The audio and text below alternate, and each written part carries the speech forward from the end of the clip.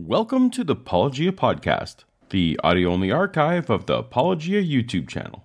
Note that some content was designed to go with visuals, but the imagination can be a powerful thing. If you enjoy the podcast, please consider giving it a 5-star rating on the podcast app you're using now to help us reach more people. Or, since this endeavor is ad-free, consider going a step further and supporting us for as little as $1 a month at patreon.com/apologia. But for now, let's get to the episode. Part of the Science of Genesis Paradise Lost series, released May 15, 2018, titled Part 3, Stretching the Heavens. Well, hey there. We got a few more minutes till you guys get to experience Genesis, so gonna need something for you guys to do. Hey, Ralph. Yo! The vision of this film, what are you hoping to accomplish? We're trying to show that the Bible is true, but also the science to back it up. If we're going to have a debate about science, can you please just be honest about it? Apologia presents The Science of Genesis Paradise Lost. Part 3, Stretching the Heavens. If you're new to the series, click on the eye in the top corner to watch from the beginning. Having given a valid warning against starting with preconceived conclusions, the film once again alternates from talking head to Genesis 1 animation, the start of Day 4 of creation. And God said, "Let there be lights in the firmament of the heaven, and let them be for lights in the firmament of the heaven." You may recall from earlier in the movie, from Day 2, God made the firmament. And God made the firmament, and divided the waters which were under the firmament from the waters which were above the firmament. The film interpreted Day 2 firmament as clouds, the expanse between water above and water below. But Genesis Day 4 clearly places stars in the firmament. For this to be a consistent interpretation, the sun and moon and stars would have to be below the clouds. But even Eric's team acknowledges that these celestial bodies are outside of the Earth's atmosphere, far beyond the clouds. It's disappointing that the film didn't propose a resolution to these conflicting ideas. And God made 2 great lights. The greater light to rule the day, and the lesser light to rule the night. We know now that the moon is not itself a light source. It merely reflects the light of the sun. While one can certainly interpret the passage to allow for the moon as a light reflector rather than light itself, such interpretation would not be the most plain reading. Once again, we're left to wonder which portions of the account are allowed to be interpreted and which are not. He made the stars also. If true, this is the ultimate understatement yada yada line in history. The story has spent the entire narrative on the tiny, tiny speck that is our galaxy, and one throwaway line on the rest of the vastness of the universe. Oh, and stars also. That is impressive. And astronomers have started asking questions about this. They say, why does the universe appear to be designed? I read this book written many years ago called The Anthropic Principle. It's a tome of over 1,000 pages. There have been a number of books with a similar name, but I suspect Danny means this one from 1986 by John Barrow and Frank Tipler. It's only 706 pages, not over 1,000, but it's the oldest and longest of the candidates I found. They draw this interesting story that the world appears to be designed. When they got done, they said it just appears to be designed. There really is no design there. And I'm thinking, well, you look at the evidence and you deny that the evidence is there. Reaching a reasonable conclusion doesn't necessarily mean that one ignored opposing evidence. In fact, a reasonable conclusion requires that all evidence be considered as a whole and weighed in the context of all the known data. For example, if my bank was robbed and my fingerprints were found at the scene, then there is some evidence that I could have committed the crime. However, if at the same time of the stick-up there is video footage of me sitting at a crowded Starbucks several blocks away, I would likely be exonerated. But that wouldn't mean that the police denied the fingerprint evidence. It just wasn't that compelling in light of all of the evidence. So the real question we should ask is, what evidence did Barrow and Tipler consider that led them to rule out a designer? In their 700 pages, they attempted to show that it is from a narrow and self-selective perspective that our pattern-seeking brains infer design where there may be none. I often refer to the example of the sentient puddle by the late Douglas Adams. A puddle wakes up one morning and thinks, this is a very interesting world I find myself in. It fits me very neatly. In fact, it fits me so neatly, I mean, really precise, isn't it?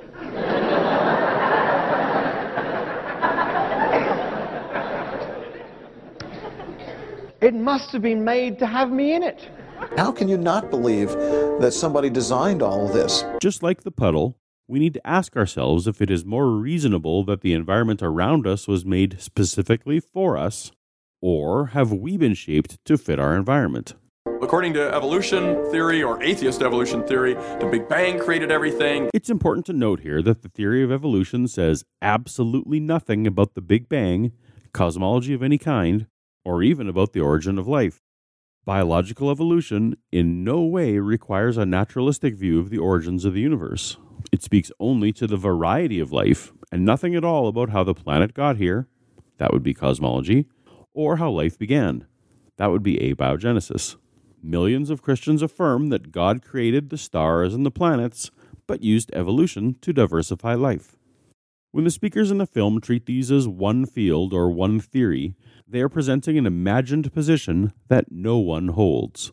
Such a tactic is called a straw man argument, where a distorted version of an opponent's position is described, since a misrepresented position is often easier to dismiss than an actual position. The mighty God described in the Bible seems like he would never need to resort to tricks or distortion or dishonesty to defeat his opposition. If the Bible is truth, then it should want to go up against the mightiest strongholds to demolish them without fear. The Big Bang created everything. Much like the misrepresentation of evolution, the speaker now misrepresents the Big Bang theory as well. Cosmologists do not suggest that matter or energy came into existence at the time of the Big Bang. This is an important distinction as we proceed with this section of the film. The Big Bang event was merely a sudden expansion of space and already existing energy. Nothing was created, though from our perspective, this could be thought to mark the origin of our current incarnation of space and time. And stars contracted from gas clouds out of their gravity. That is correct. Well, it's impossible for stars to contract out of their gravity because as soon as you get a gas cloud that compressed, it's going to heat up and hot gases want to expand. Charles seems to be referring here to Boyle's law, which states that the absolute pressure exerted by an ideal gas is inversely proportional to the volume it occupies if the temperature remains unchanged within a closed system. As it's going to come up a few times, let's take a minute to talk about what is meant in science by open, closed, and isolated systems. In an open system, both heat and matter can enter or leave the system. Think of a pot with no lid, for example. In a closed system, heat can enter or leave the system, but matter cannot. A pot with a sealed lid would be an example. Now, an isolated system is completely sealed. Neither matter nor heat is exchanged with its surroundings. A sealed thermos would be the best example if we're staying in the world of food preparation. Many of the laws of thermodynamics relate only to such isolated systems. So it is in the case of Boyle's law, which relates only to closed or isolated systems. Decrease the volume, and you increase the pressure and the temperature. For example, squish an inflated balloon, and it will get slightly hotter. But that's the part that Charles is ignoring. This is called an ideal gas law because it applies only in certain ideal conditions that are rarely replicated in nature. In particular, the molecule cloud is not a closed system. It is an open system. Heat from star formation can, and does, easily escape. And then that expansion force is 100 times or more than the force of gravity. Where we find the gas clouds Charles speaks of, though more accurately called molecular clouds, they are at an equilibrium state between pressure, determined by temperature, density, and magnetic fields, and gravity. But because of the near absolute zero temperatures, this equilibrium is very tenuous, and almost any motion event can tip the scales in gravity's favor, and the massive cloud will then fall in on itself. The cloud starts out at a relatively low density, and for a long while the heat from this increased pressure immediately radiates away without resistance. At this point, it is an open system. At some point, the condensing material goes from transparent to opaque, and at that point, the first photons become trapped and therefore increase the pressure to push back on gravity. Then, and only then, does trapped heat pressure build and build at a rate faster than gravity, as Charles suggests. because it has to catch up to the head start that gravity had. When the heat pressure force catches up to the force of gravity, the system reaches hydrostatic equilibrium and is called a protostar. Not all protostars will become stars, but it is a necessary first step. Star formation actually requires the very heat expansion force that Charles suggests is a problem. There are all these dog ate my homework stories about how gravity waves from black holes might do a push-pull thing on gas clouds and make this actually happen. But you got a chicken and the egg problem here, because don't black holes come from stars? With gravity waves such a recent discovery, this is an odd claim and one I couldn't find in any searches. I was wondering if perhaps Charles was the one making up stories, until I found his chicken and egg problem phrasing in this 2015 article from Creation Ministries International. It isn't about gravity waves or black holes, though, but rather the role of dark matter tipping the scales for gravity in molecular clouds. Charles remembered the catchphrases, but not the science. Supernova shockwaves, in particular, were called out in the article. But this is no dog ate my homework evidence-free story. It is observed. A well-known nursery for newborn stars is Nebula Hennesy 206. This infrared image shows a ring of green gas, which indicates the wake of an ancient supernova. At the fringes of that are newly formed stars. Astronomers affirm this as direct evidence that a supernova blast can trigger the collapse of a giant molecular cloud, and is but one of many examples. It is true that exploding stars cannot be the only possible catalyst for cloud collapse, or it would be a catch-22. But it is only one of a list of known catalysts that can upset the very fragile equilibrium. Two clouds can bump into each other, the cloud can pass through a galaxy spiral arm or some other moving body, or merely the accumulation of just enough additional material to tip the balance. We have two very important concepts in physics called the first and second laws of thermodynamics. The first law says that energy is neither created nor destroyed. That's pretty good. The first law of thermodynamics is basically a restatement of the law of conservation of energy, which states that the total energy of an isolated system remains constant. Remember the definition of isolated systems from before, one where neither matter nor energy is introduced nor escapes. From context, I assume Danny will be referring to our universe as the system, and energy remains constant within any isolated system, like the universe. But to say that this must hold outside of our universe would be merely a guess. It may or may not, and neither case would be a violation of the first law of thermodynamics. And equally as valid as the first law is the second law of thermodynamics, which says things are currently running down, energy is becoming less useful. The phrase running down isn't very precise, and could paint the wrong picture. The second law of thermodynamics says that within an isolated system, that's important, the total energy available for work will decrease over time. The useful amount of energy is always decreasing, and we measure this with a thing called entropy. Again, this is good and clear, and should be remembered. Entropy is related to the amount of energy in a system that is no longer available to do work. In the realm of physics and thermodynamics, entropy is not synonymous with things getting worse or more chaotic. Definitions are important, and Danny gives a good one. It is easy for people to misapply this physics property of entropy to unrelated concepts like biological evolution. I'm pleased that Eric's film avoids this particular mistake. The entropy is always increasing. And it's almost like the world was wound up like a clock and it's been unwinding. We need to be careful here how one might use the word world. If world means the Earth, well, the Earth is not a closed or isolated system at all. Energy comes in constantly from the sun, and material also enters and leaves the Earth. If he more generally means the entire universe when he says the world was wound up, then we can proceed. The second law would seem to argue that The universe has not always existed. The material universe has not always existed. Indeed, it might argue that our current incarnation of the universe didn't always exist. Now, this is something already implied in Big Bang cosmology, so we wouldn't need to bring the second law of thermodynamics to bear, but that's fine. But the first law says you couldn't have a beginning. Well, there's the mistake. The first law says that within an isolated system, our universe, that energy cannot be created nor destroyed. The system itself is very free to have a beginning without violating the law. Outside of our universe, our isolated system, different rules may apply. But that is speculation and doesn't matter here, because there is also an important element of Big Bang cosmology that Danny is neglecting. Science tells us that the Big Bang event began with all of the energy in the universe condensed into an infinitely small point, from which it then expanded. The Big Bang does not start with nothing, it starts with all energy already existing. This is entirely consistent with the first law of thermodynamics. It's very possible that energy has always existed and will always exist. If something must be eternal, why not the eternal thing be something we all acknowledge and can prove exists, and that we equally agree cannot be created nor destroyed? If you want to argue that something other than energy is eternal, that is, by necessity, an extra assumption, and by Occam's razor would automatically be the inferior explanation. So we have this contradiction, we have this tension. Both laws are equally true, and yet both laws, if extrapolated into the past, contradict one another. I can see why one might think that, but because these laws apply only to isolated systems, there is no contradiction. However you look at it, the start of our universe was not the start of matter and energy.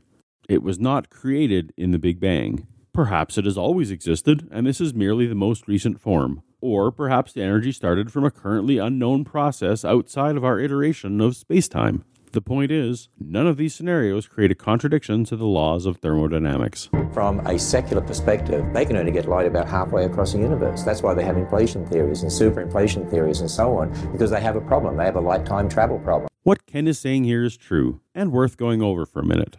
If you search for this light travel problem phrase that creation astronomers like Jason Lisle use, you won't find published research. But that's because working cosmologists call this the horizon problem. In 1964, American radio astronomers Arno Penzias and Robert Wilson discovered the cosmic microwave background, CMB for short. No matter where in empty space you point a satellite, you will find a nearly identical pattern of static. If you look at this picture of the CMB and think you're seeing something from the Predator movies, you're not far off. The static His emission pattern is a thermal spectrum and can be used like the infrared of heat vision. 16 years earlier, in 1948, Ralph Alpher and Robert Herman made a prediction that if the universe began hot and dense, as the Big Bang model claimed, then the universe should be bathed in thermal microwaves at a temperature of about 5 degrees Kelvin.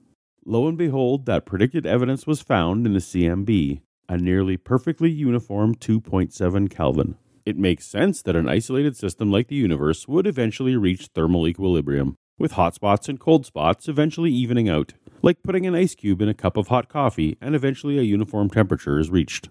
However, the way regions of space exchange energy is via photons moving at the speed of light. But with space expanding in all directions at an accelerated rate, there hasn't been enough time for the photons from one end of the galaxy to have reached the other side of the galaxy. And if this is the case, then how has such a perfect thermal equilibrium already been reached? Scientists call this the horizon problem. But the horizon problem is a problem, like a word problem on a math test is a problem. Those who pose it as a question are already aware of the solution. As Ken mentioned, inflation cosmology is a theory of exponential expansion of space in the early universe that is accepted by most physicists. It postulates a minuscule period of exponential expansion from 10 to the negative 36 seconds after the singularity until approximately 10 to the negative 32 seconds after. Since its development in 1979 by Alan Guth, new observations have confirmed inflation model predictions. It carries explanatory power not only for the uniformity of the CMB, but also a lack of magnetic monopoles, isotropic appearance of the universe, and the flat shape of the universe. Cosmic inflation isn't a mere post hoc idea. It is backed by evidence, tested, and has accurately predicted future data. The horizon problem was a question asked and now answered. But why was Ken referring to the 40-year solved horizon problem as a light time travel problem? That revised name sounds a little like the unsolved young universe starlight problem. We used to call that the starlight problem. The nearest galaxy to us is 2 million, 1.5 million light years away. Wouldn't it take 1.5 million years for the light to get here? And yes, in straight space it would. Straight space is a new term to me, so I went searching for any astronomy-related matches. Charles must have a special meaning for this phrase outside of scientific usage. I found these two papers on social expectations of heterosexual norms displayed within certain public locales, or straight spaces, but somehow I doubt that's what Charles was talking about. But even the Big Bang theorists will say that space and dimension unfolded. Couldn't find any physics literature that used the word unfolded, but they do agree that space and time, our 4 dimensions, expanded and continue to expand. As long as Charles isn't building anything on top of this folding idea, like overlapping timelines or something, we can let it pass as just strange wording. Some people want to take mentions of in the Old Testament of God stretching out the heavens like a tent or like a canopy, stretching that light miraculously to get here. Telescopes much larger and more advanced than these were used in the early 1900s to measure what became known as redshift, a form of measurement which provided empirical evidence that space was stretching. The film doesn't explain redshift, so it's worth a very brief mention. It is related to the more familiar concept of the Doppler effect, where the sound waves of an object moving toward you are more compressed than the sound waves of the same object moving away from you. It's the apparent change in the frequency of a wave caused by relative motion between the source of the wave and the observer. With sound waves, it creates that signature noise. I can demonstrate. As we understand that wave amplitude affects pitch. Similarly in light, wave amplitude affects color. The compressed coming toward you waves are more blue, and expanded, or stretched, going away waves appear more red. Now, according to Albert Einstein, if you actually stretch the fabric of space, you will also essentially necessarily have to stretch the fabric of time. Obviously, the full concepts of Einsteinian relativity and space-time expansion is a difficult one even for the brightest physicists. But let me take a shot at relaying the subtle flaw in what Charles is claiming here. Height, width, and depth, XYZ axes, and time are the 4 dimensions we observe. When we say that space is expanding, like this stretching fabric that the movie illustrates, we can be aware of that expansion only if we hold one dimension fixed, and that dimension is usually time. In order to see that the fabric is bigger now than it was a few seconds ago, we have to allow time to progress. It would be meaningless to stretch the time with the fabric, because then we wouldn't observe any changes. We'd always be viewing the fabric at the exact same instant as time stretches with everything else. So in order for anything to stretch, it has to stretch in relation to something fixed. If you're thinking that selecting time as the variable to be fixed is an arbitrary decision, you're right. We could fix one of the other axes and compare the movement of time to depth. But comparing time to a fixed x-axis isn't useful in a discussion about history. It can be confusing to think about because we humans experience time only linearly. But suffice to say that when Charles says that the stretch of space means a stretching of time, he is disagreeing with Albert Einstein, not agreeing with him. So Andromeda is not just 2 million, 1.5 million light years in spatial displacement over that way, but also it's time stretched.